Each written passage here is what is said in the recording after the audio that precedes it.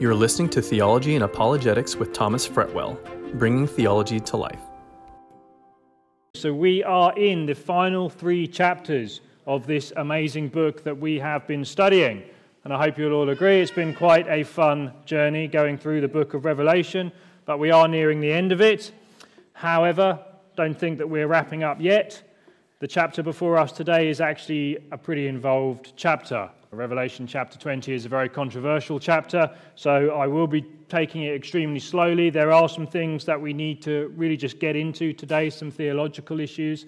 I'll try and explain all of my terms and explain what I mean as we go through this, but it is important that you understand this. For no other reason, really, that I think it's important you understand why I believe what I believe, why I'm teaching you what I'm teaching you, and not just to say I disagree with some of the other viewpoints in the church, but also be able to demonstrate to you why I disagree with them. That's instructive for all of us, so that's kind of what we're going to do a little bit this morning.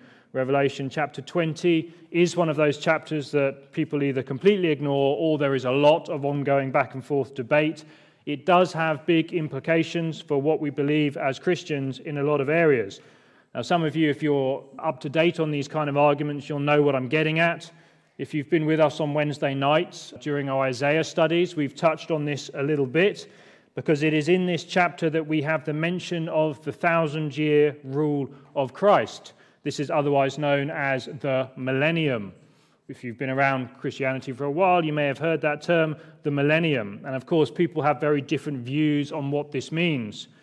We could spend huge amounts of time analysing, critiquing all those different views. That is fun if you're into that sort of stuff, but we're not going to do it quite like that. So I'm going to teach the text, and I will engage slightly with some of these other views just as a way to try and show you what they are, what they believe. I don't want to demean anyone else's views, understanding of theology. Plenty of good people hold these views, but hopefully I can demonstrate why I don't and why I hold the view I do. But we need some context. Let's just remember where we've been up to in the book of Revelation in the final few chapters, because the context always helps you understand the text better. So as we move into this controversial chapter, I want us to make sure that we will have the correct context as we move into it. It will help us understand. We have been dealing with this final period of history, often known as the tribulation, the final period preceding the Lord's return. We've seen, remember, this government that's been set up by this character called the Antichrist. But we've also seen in Revelation 17 and his government has been destroyed. They called it Babylon, the destruction of Babylon. We dealt with that in a lot of detail. And then we are seeing his final attempt to gather his forces together in Jerusalem. And it says that he will actually gather his people together to fight against the Lord when he returns. And do you remember Revelation chapter 19? That was like the climax of the book, really, in many ways, in some ways. At the last moment, the text records that the heavens were opened, and the Lord appeared from heaven riding on the white horse, the armies of heaven following after him on white horses too, and he comes back to tread the winepress of the wrath of God alone. This is that dramatic scene where the Lord returns at the last moment to defeat this character and to return to the earth and set up his kingdom. He comes down as a returning king to reclaim his kingdom. We mentioned the whole scene is intensely regal. It's a royal scene. The white horse, the many crowns, the scepter, and all the subjects that he has following with him. And you remember it says in Revelation 19:6, what he has written on his thigh and on his robe, it says that he is the King of Kings and the Lord of Lords. That title indicating who he is and what he is coming here to do. He comes down, he returns. It says he sees the beast and the false prophet, and he removes them, throwing them into the lake of fire. So in the chronology, that's where we're up to, really. We studied that last time, and now we move into Revelation chapter 20. It makes sense, if you take the book chronologically, that after that, coming back to earth, removing people who are in his way, he would then set up his kingdom on earth. That, for me, seems to be the most logical understanding of how the book of Revelation works, and that's why I'm teaching it like that.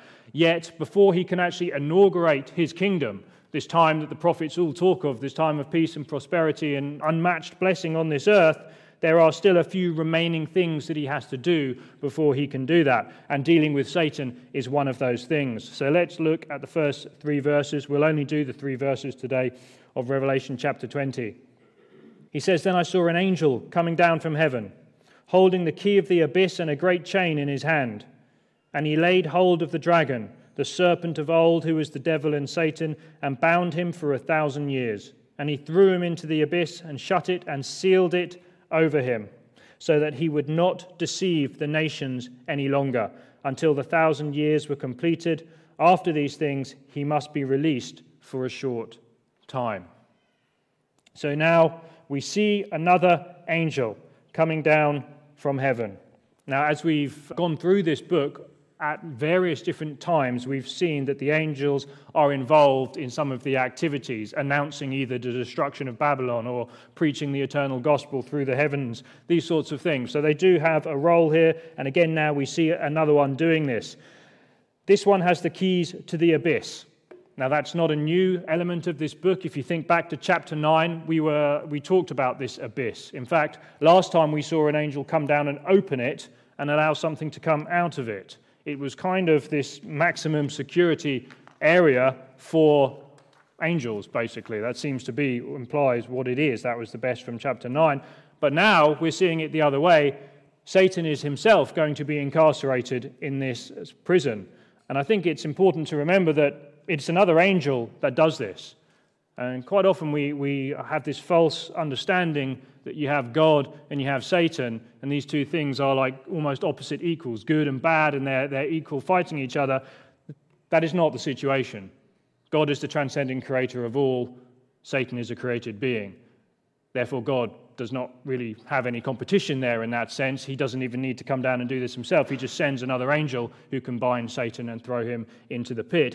Satan is not a counterpart to God. And hence we see this angel throwing him into the pit. It says he lays hold of him. And that expression in the Greek is again, it's a term that means to take into custody. So you have this whole prison motif going on here. You have the abyss, which is the prison. The text here then says that this angel takes Satan into custody. It then goes on to say that he is bound and he is shut up and he is also sealed in this pit. So that's sort of a threefold thing there on what Satan is doing during this period. And then it says, why is this happening? So that he would not deceive the nations any longer. And here is again where we see one of the chief tactics of the serpent of old. You'll notice that throughout the book of Revelation, Satan's called by numerous names, just like Christ is called by numerous names. Names are always very important in the Bible. They give you an indication of character, an indication of activity too. Satan is the dragon in Revelation because he's fierce, he likes to destroy people, and you've seen that throughout the book. But he's also the old serpent, the one who deceives. And of course, this name is referring us all the way back to the beginning of the Bible. Genesis and Revelation, of course, two books, the front end and back end of the Bible, but they are linked. Most of the things you see starting in Genesis, you will see come to completion in the book of Revelation. This title refers you back to that first event that brought all this trouble into this world. We remember the event, the Garden of Eden. God created everything and it was perfect, but then Satan, who had already fallen, entered this world. He used the serpent to deceive Adam and Eve, having them disobey God, and thereby give the dominion that God had given them over the earth. They handed it over to Satan when he did that, and thus all the trouble started. And then immediately after that, remember, we see the first murder, and everything goes on like that. This is the answer to why there is death and suffering in the world. That is where it happened. He is the old serpent. This is what we have going on. And that refers to his character of deception. He deceived Adam and Eve. And how did he do that? Actually, he did it by questioning God's word. And this shows us the nature of deception and the nature of lying, basically. Satan himself was called the father of lies by Jesus. In John 8:44, whilst disputing with the Pharisees, he says, "You are of your father the devil, and you want to do the desires of your father. He was a murderer from the beginning and does not stand in truth because there is no truth in him. Whenever he speaks a lie, he speaks from his own nature, for he is a liar and the father of lies." And this shows us the character. This is again to contrast the fact that Jesus calls himself the truth, the way, the truth, and the life. These two things contrast. We see one of the tactics of Satan, 2 Corinthians 4:4, in whose case the God of this world, this is the Apostle Paul writing to the Corinthian church, he calls Satan the God of this world. He uses a small lowercase g for that, obviously, has blinded the minds of the unbelieving so that they might not see the light of the gospel of the glorious glory of Christ. This shows us again, why does he lie? What's his ultimate purpose? To cause havoc and destruction, obviously, but his main purpose is that, to blind people's eyes, to stop them seeing the truth of the light of the glory of the gospel in Jesus Christ. That is his ultimate motivation behind it. And it says also in the Bible that we must be aware of his tactics. 2 Corinthians 2 verse 11, so that no advantage would be taken of us by Satan, for we are not ignorant of his schemes. This should make us stop and think, because on the one hand, as Christians, we all know, yeah, of course, Satan's bad. Sometimes we don't take it further than that. Think about the nature of deception as it relates to everything, not just the stuff we're reading in this context here. The nature of deception goes right back to the Garden of Eden. It was a questioning and a challenging of God's word and God's authority, ultimately in his word. And that is exactly the same as you see him doing it today on most of the issues that we see playing out in our culture. All of those cultural issues, at some point when you trace them back behind the politics, behind the left-right divide and all those sorts of things, the real divide is between God's word and Satan's word, or Satan challenging God's word. That is the nature of deception. And unfortunately, too many Christians are willing to accept God's word on some things, but when it comes to other things, maybe they don't accept his word. They accept has God really said that? Is that what the text really means? Does life really begin at conception? On and on. You could see all these sort of things going on. I don't want to make political points. Politics is often the death of proper biblical interpretation. But you've got to get behind that and see the nature of deception. It will always come back to this issue. God's word or man's word, really, behind that. That is it. That is the true nature of deception. Now, it can be quite confusing. It requires a bit of work sometimes to see these things. The devil is good at this. He's been doing it a long time. How do we guard against these schemes? Ephesians 6 verse 11. Put on the full armor of God so that you will be able to stand firm against the schemes of the devil.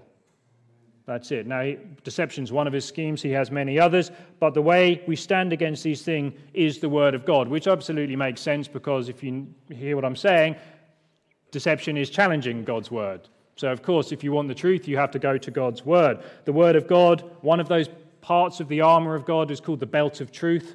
This is the word of God along with all those other parts. Ephesians 6, if you want to track that down, it's a wonderful chapter. So this text implies, back in Revelation now, that for a period, Satan will be confined and he will no longer have any deceptive influence on the earth. Now that really implies we cannot even really imagine what an earth like that would look like, with no deception on the earth, no lies of Satan, no challenging of God's word in the same way that we see going on today. But then it says at the end, and this is the confusing part for many, until the 1,000 years were completed, and after these things he must be released for a short time. Now that's a big until. We've reached this period in the kingdom, it seems, where everything's going to be good, the curse is going to be drawn back, deception's going to be removed from the earth, and then you have this until the 1,000 years were completed, he must be released again for a short time. So this indicates to us that this is not the eternal state we're reading about here. This is not the final state where Satan is done away with once and for all. He is confined and released again. This is the earthly kingdom, the millennium, whatever you want to call it. And it does imply that this is a reign on earth. It says Satan will be loosed. The purpose, we're not actually given huge amounts of details for why this is, why he is loosed again at this time. For me, I believe it's probably most likely to demonstrate that he has not changed, to demonstrate that he has not been reformed during his incarceration during this time. As soon as he is allowed out again, he sets about trying to deceive the nations again. The nations who have not used to deception at this point. They've been living under the righteous reign of Christ. He wants people to follow him. He is that devil of old from the beginning, and he proves his true characters. And in that way, he's really writing his own death warrant at this point, because he's about to be dealt with once and for all. But that's 1,000 years later. So, I've said this period of 1,000 years quite a few times already. Let's deal with this a little bit. We've read it twice just in these first 3 verses. If you have your Bibles open, if you go just sort of skim through the next verses, you'll notice that this period of 1,000 years is mentioned 6 times in the next 7 verses. Almost once a verse it is mentioned. The repetitive emphasis seems to imply that this is an important period of time. It's like the writer is trying to make a point. He wants to emphasize something about this 1,000-year period, namely that it's 1,000 years, I believe. Now, how you interpret this passage gives you a good clue of what you believe about what Christians call eschatology. Don't get confused by that word. That is simply the word that means the study of the end times. How you interpret these 1,000 years will also show what you believe about God's kingdom. I want to try and break it down for you. If this is the first time you've heard some of this, don't worry, just take what you can. It's important. I feel as you move on, you need to understand some of these things. The word millennium, you've probably heard me say that. Let me break that down for you. It's really just two Latin words together. The Latin word milli, which means 1,000, and the word annum, which means year. Put them together, 1,000 years. That's where it comes from. A lot of our theological terms are Latin, because for most of the during the formation of theology in Western civilization, Latin was the language. But it's an unfortunate term, actually, because the real word should be the kingdom. This is really what it's referring to, the kingdom. Millennium is what we use because of this 1,000-year period, but throughout the Bible, it's really called the kingdom. There are many different views. I want to outline them for you now, just so you understand really why I hold my view and why I disagree with some of these other views. So the first view is called pre-millennialism.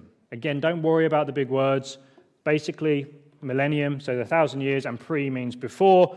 This is the view that I teach, that I hold, and this is the view we've been expounding as we've gone through the book of Revelation. It means that Christ returns before that 1,000-year kingdom age. And I think that's the most natural reading as we've been going through Revelation. As we've just read in Revelation chapter 19, he just comes back, and then we're going to see he sets up his kingdom. It seems quite obvious. If you take the text at face value, that means that you just read it and accept what it means. This is the view that naturally arises from the text. Okay, there's no way around that. That if you take the text, even people who disagree with this view admit that if you take the text according to what it says, this is the view that comes from the text. So that is the first view. The second view, amillennialism. A meaning just no, basically. So what they believe is that there is no literal earthly reign. So this idea that Christ is going to come back and set up his kingdom on this earth, they don't believe that. They believe that the kingdom is completely spiritual in nature. And thus they would say that Christ is already reigning over his kingdom right now through the church. This means that Satan is already bound, according to the text we've just read. And the 1,000 years is not an actual 1,000 years. It is just a symbolic period of time representing the age of the church, basically. Anthony Hoekema is a leading theologian. He holds this view, sums it up very nicely for us. As far as the 1,000 years of Revelation 20 are concerned, we are in the millennium now. Okay, understand what he's saying? So this is what we call kingdom now. He believes we are in the kingdom now. And I want you to know these because if you've been a UK Christian for any period of time, this is the vast view that most people hold in this country. There is one more view, post-millennialism. Again, big word, just means 1,000 years, post meaning after the 1,000 years. So what this basically believes is that Christ will return after a golden age on earth. This 1,000 years, again, is not an actual 1,000 years. It's just an unspecified period of time during the church age. They teach that during this age, things are going to get better and better and better as the gospel spreads over the whole world, basically leading to this beautiful kingdom, and when the kingdom is finally ready, they'll hand it over to Christ and he'll come back to receive it. It's not so popular today. It was very popular just before the outbreak of World War I and World War II. Of course, seeing the devastation that did to the world, it was very hard to maintain this sort of a view, and it became not very popular. However, it has had a resurgence in recent years amongst very charismatic movements in the church who believe that through signs and wonders they're going to reconstitute this kingdom and give it to Christ. You would have encountered that again if you're from if you've been to any of the larger charismatic denominations in this country. Now, most people are amillennial / post-millennial. I'll explain why that is in a while. You have to understand the history. You know I nerd out on history. Some of you don't like history so much, I understand that, but it's important to set the context here. But as you can see, the difference is really one of interpretation, isn't it? Do you take the 1,000 years to be an actual 1,000 years, or do you read that and say that's just an unspecified period of time to be a symbol? When it says that Satan is bound during this period, like we just read, Does that actually mean that he's shut up and locked away, or is that just some sort of allegory saying that he's restricted in some ways? And there's other issues too. It talks about Israel being center of this kingdom. Does that mean Israel, or does that mean the church? Most people believe it is the church. All of these things go on. So what I want to look at briefly now is, how did we get to that state of affairs where you can read the Bible like that and put these other meanings onto the text? Most of you have probably just experienced that is what most of the church believes, and you don't even really question it. But I want us to go back through a little bit of history to show you, and I'm doing this really so that when I teach you the premillennial viewpoint, I don't want you just to say, that's what my pastor believes. That's really no good for anyone. I want you to understand why that view has its foundation in the Bible and in history, and that you can explain it yourself if you need to. So, for the first 3 centuries of the church, so think back all the way 2,000 years ago, we have the resurrection of Christ, the day of Pentecost after that. That is the beginning of the church. And then for 300 years, so after all of the apostles, the first century, the second century church fathers, for all of that time, they accepted the view that I teach premillennialism. Almost everyone accepted that the kingdom was to be set up on earth after Christ returns at some point. And many of those people who believed that sat under the apostles themselves. Here's just a list of few of the early church fathers who were premillennial: Papias, Polycarp, Clement, Irenaeus, Hippolytus, Barnabas, and Justin Martyr. We have quite a lot of writing from some of these people. We know what they believed on these issues in certain areas anyway. And some of these people were, in fact, disciples, like I said, of the apostles themselves. I think it's quite telling that all of them were premillennial. That in itself is a very strong reason, I believe, for the viewpoint that I teach, and this is one of the reasons why I hold it, one of the historical reasons anyway. So what happened? If that was what they believed for the first 3 centuries, what happened to get to the situation where not many people believe it today? And this is where the history comes in, so bear with me. As Christianity spread, it started in Jerusalem, didn't it? All of the apostles were Jewish, and slowly it spread out to Judea and Samaria and then to the uttermost parts of the world. That was always what it was supposed to do. But one of the things that did, it meant that other people were getting saved who didn't have all this background in the Old Testament. These pagan Romans all around that area, they were all getting saved, they were coming into the church, but what they did is they brought with them their different cultural backgrounds, their different ways of reading text, their different philosophies. They brought Greek philosophy into the church. And they also brought anti-Semitism into the church. The Greco-Roman world hated the Jewish people in many ways, and they brought that into the church with them too. And this caused the church to shift. Whereas when it started off, Jesus and the apostles were Jewish, and it had that Jewish flavor. As more and more Gentiles added to the church who were actually starting to resent the Jews because of their anti-Semitism from the Roman world, they severed themselves from the Jewish roots of the faith. So they started interpreting the Bible differently. That was one reason. So have that in one section there. Another reason is politics, as it often is. Around this time, about the 3rd, 4th century, Constantine the Great, the Roman emperor, he decided that Christianity was not something that he wanted to eradicate from his empire like emperors before him. He decided that it would actually be good if he accepted Christianity and made it the official state religion of the Roman Empire. And he had his conversion experience. I don't believe it was genuine. He remained a very wicked man right up until the day of his death, but he used it because it benefited him at that time. Of course, it came with a number of problems too. Now, everyone saw, well, the emperor's a Christian, we better be Christians too. Although we've got hundreds of years of existing pagan practices that we're not willing to get rid of, what we're going to do now is we're just going to put Christ on the top of that. We're going to claim that we're Christian, and the emperor will be happy with us, and that's pretty much what happened. So you had that going on too. And if you can think about the problems with that, the Roman Empire was very powerful. They were very rich, they were very wealthy, they controlled pretty much everything. And therefore, according to that view, the church now controlled, was wealthy, was powerful, and did what the Roman Empire did. That line between religion and politics was blurred and brought together, and that, like I said, has always had horrible consequences. Another man came along called Augustine. You ever heard of him? If you've been a Christian a long time, you may have heard of him. Very famous theologian, probably one of the most influential people in the Western world. Much of what we believe about many things in the Western world and Western civilization comes from Augustine. You ever heard nations debating about whether it's just to go into a war? That all comes from him. Just war theory, all these sorts of things come from Augustine. He was very influential. However, what he did is he really took that amillennial view, so that view that I talked about there, that there's no actual physical kingdom, the church is the kingdom, it's all spiritualized. He systematized that and made it extremely popular.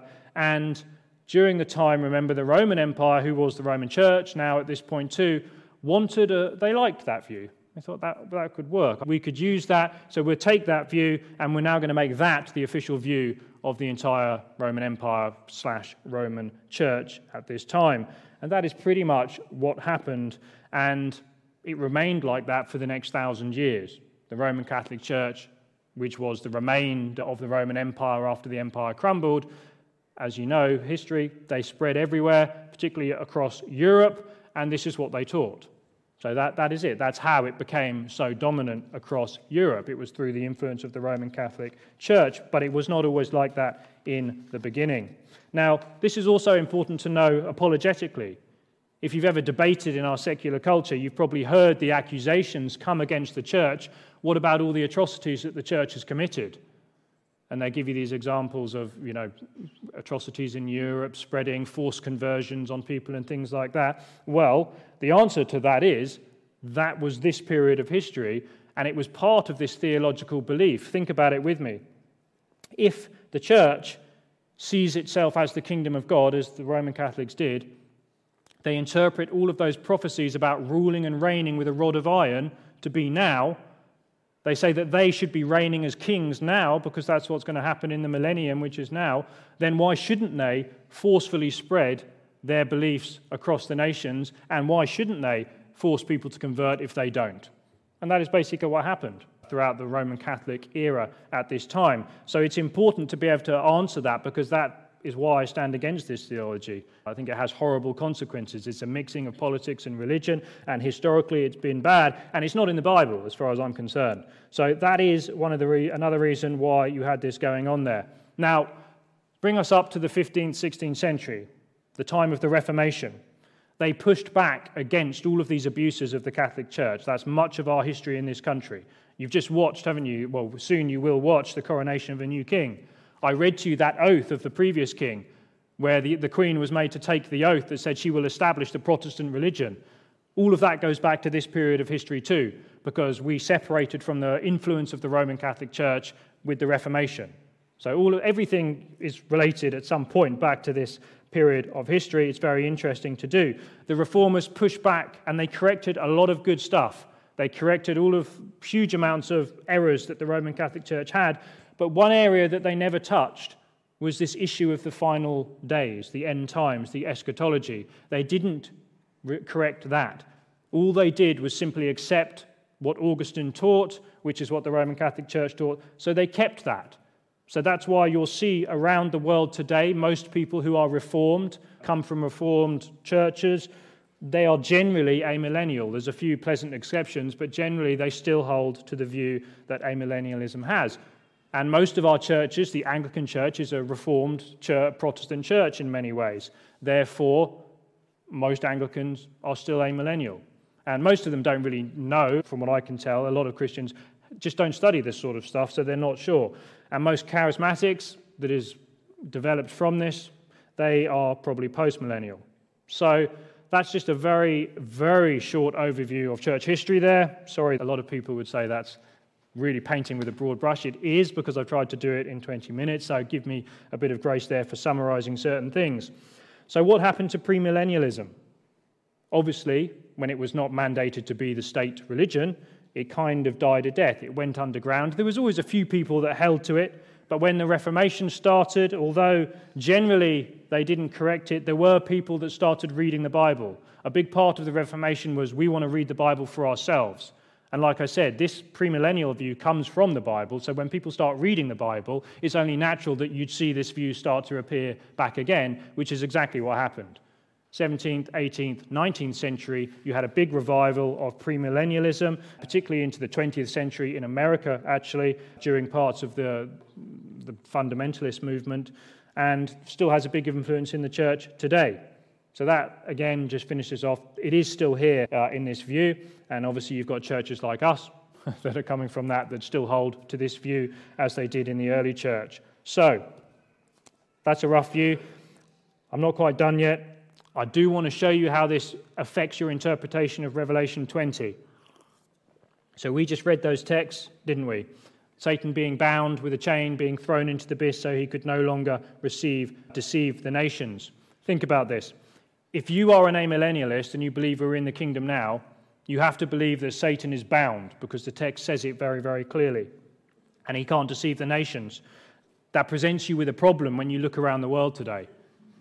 It does, like that. And it's, we all laugh at that, but this is a big problem.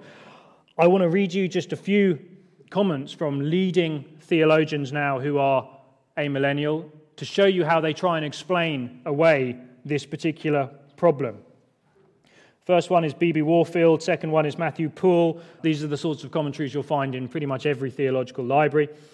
Warfield says, the binding of Satan is therefore in reality not for a season, but with reference to a sphere. And his loosing again is not after a period, but in another sphere. It is not subsequence, but exteriority. There is indeed no literal binding of Satan to be thought of. What happens not to Satan, but to saints, and is only represented as happening to Satan for the purposes of the symbolical picture. Now, what actually happens is that the saints described are removed from the sphere of Satan's assaults, and the saints described are free from all access to Satan. He is bound only with respect to them. Now, if you didn't understand what that means, nor did I. I'm serious. Like, I've read it a lot of times. I struggled to understand what it meant. And that's because it's very hard. He's trying to explain away what the text clearly says, basically. Matthew Poole, he says this, 1,000 years, whether these 1,000 years signify that certain space of time or a long time, I cannot say. Only it is probable that it signifies an uncertain, indefinite time. Now think about this. The text says 1,000 years 6 times in 7 verses. I don't see how it could be more clear. He goes on, the 1,000 years only denote a large space of time when the church of God shall freely enjoy their liberty without such temptations to idolatry, superstition, or wickedness. That's what is that an accurate representation of 2,000 years of history? It's not. The pulpit commentary. I have this commentary set. This is it's a very well-used commentary in many circles, probably from the few generations back, to be honest, but it says this, but it must be remembered that the 1,000 years do not express a period of time, but the quality of completeness. Therefore, the loosing of Satan must not be supposed to take place in a period subsequent to the period of the binding. The seer wishes to describe the devil in a twofold character, so subordinating the second to the first. And he thus says, by Christ's redeeming work, Satan is bound and fettered in regard to faithful Christians, but there is also a second subordinate fact to remember, that at the same time he is powerful in his natural sphere among his own adherents. Again, I couldn't explain to you exactly what he means by that, but this is the sort of problem that you get when you don't take the scriptures for what they say. When you try and interpret them to fit your particular viewpoint, at some point the Bible doesn't allow you to do that, and you have to end up coming up with theories like this. It is very hard to argue that Satan is bound today in the church age. All you need to do is have a cursory look at the Bible and a look around the world with your own eyes, basically. Let me give you some examples. In Acts 5, chapter 3, it says that Satan filled the heart of Ananias to lie to the Holy Spirit. That's an act of Satan. 2 Corinthians 4, Paul said that Satan is blinding the eyes of unbelievers so that they could not see the gospel. 2 Corinthians 11, Paul told the Corinthians that Satan transforms himself into an angel of light for the purpose of deception. Ephesians 2:2, he calls Satan the prince of the power of the air that now works in the sons of disobedience, indicating positive action. Ephesians 4:27, he says, do not give place to the devil. Ephesians 6 verse 12, he calls the devil that we are wrestling with the spiritual hosts of wickedness in the heavenly places, the devil and his followers. 1 Peter 5:8, Peter warns believers to be sober, vigilant, because their adversary, the devil, walks about like a roaring lion, seeking whom he may devour. And 1 John 5:19, John tells us that the whole world lies under the sway of the wicked one during this age in many ways. On and on we could go with examples like that. It's very hard to make that argument, let alone everything we've read in Revelation moving up to this point. So, I believe it is a better option, a more simpler option to be frank. The better option is just to understand that we take the scriptures at face value and you come with the view called premillennialism. This is the view that there will be a physical kingdom age inaugurated by Messiah after his second coming, as the book of Revelation clearly teaches. One more charge that people say is, you only get that from the book of Revelation. Revelation 20 is your only verse that teaches about the millennium. That's the final thing that people say. And whilst it's true, it's the only text that gives us the duration, the concept is found throughout the entire Bible. In fact, I really don't know how you understand the Bible without having this concept of a kingdom. Let me read to you a few scriptures. Jeremiah 23, verse 5 to 6. Premillennialism is rooted in the prophets and the covenants of the Old Testament. That's what you need to remember. Behold, the days are coming, declares the Lord, when I will raise up for David a righteous branch, and he will reign as king and act wisely. Christ hasn't reigned as king yet. He will do justice and righteousness in the land, and in his days Judah will be saved, Israel will dwell securely, and this is the name by which he will be called, the Lord our righteousness. This is the divine king, the righteous branch of David, Jesus Christ, the Messiah, and it speaks about him doing righteousness in the land when Israel will be saved securely, and he is also divine, it says. This is going to be fulfilled in that time that we're reading about now in Revelation. The book of Zechariah speaks of this time too. In that day there will be no light, the luminaries will dwindle. It will be a unique day which is known to the Lord, neither day nor night. But it will come about that at the evening time there will be light. This is referring to the time of trouble that we've been studying throughout the whole book of Revelation. He then says, in that day living waters will flow out of Jerusalem, half of them towards the eastern sea, half towards the western sea. It will be in summer as well as in winter. And then look at that verse. And the Lord will be king over all the earth. In that day the Lord will be the only one, and his name the only one. The king will be Lord over all the earth. That righteous branch will be ruling over all the earth. This very much seems to imply a kingdom ruling on this earth. It's not just the Old Testament. The New Testament confirms this for us too. At the annunciation of his birth, the announcement of his birth, the angel said to her, do not be afraid, Mary, for you have found favor with God. And behold, you will conceive in your womb, bear a son. You shall call his name Jesus. And then look at what he will do. He will be great. He will be called the Son of the Most High, and the Lord God will give him the throne of his father David. Not his father's throne, the throne of his father David. That's his earthly throne from Jerusalem. And then it says he will reign over the house of Jacob forever, and his kingdom will have no end. So you even see these promises at the birth of Christ in the New Testament. It is foundational to the story of the Bible, and that's why I know we've had a bit of a digression from our journey through Revelation, but I wanted to lay this down with you because it really impacts everything that we're going to study or have studied and that we do teach in this church. The only really thing that Revelation gives us extra in this passage is the duration. And if you remember a few weeks ago, studying the second coming, I argued that one of our grounds for believing in those second coming prophecies was the fact that we can look back and see how all of the first coming prophecies had been literally fulfilled.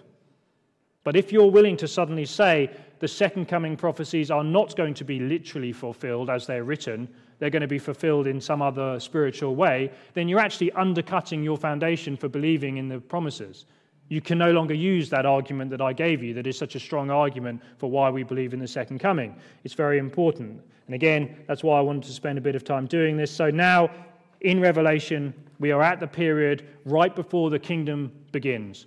The king has returned, and he is cleaning shop, basically. He's getting rid of all of these people who are challenging him, Satan, the beast, the false prophet. And once he has done that, he will then set up his kingdom, which we will see as we move through. The king is back. He's removing those obstacles, chiefly Satan. And next week, we'll see that he turns his attention to the people who will be ruling with him at that time, which is another massive theme in the Bible. Let's pray. You've been listening to Theology and Apologetics.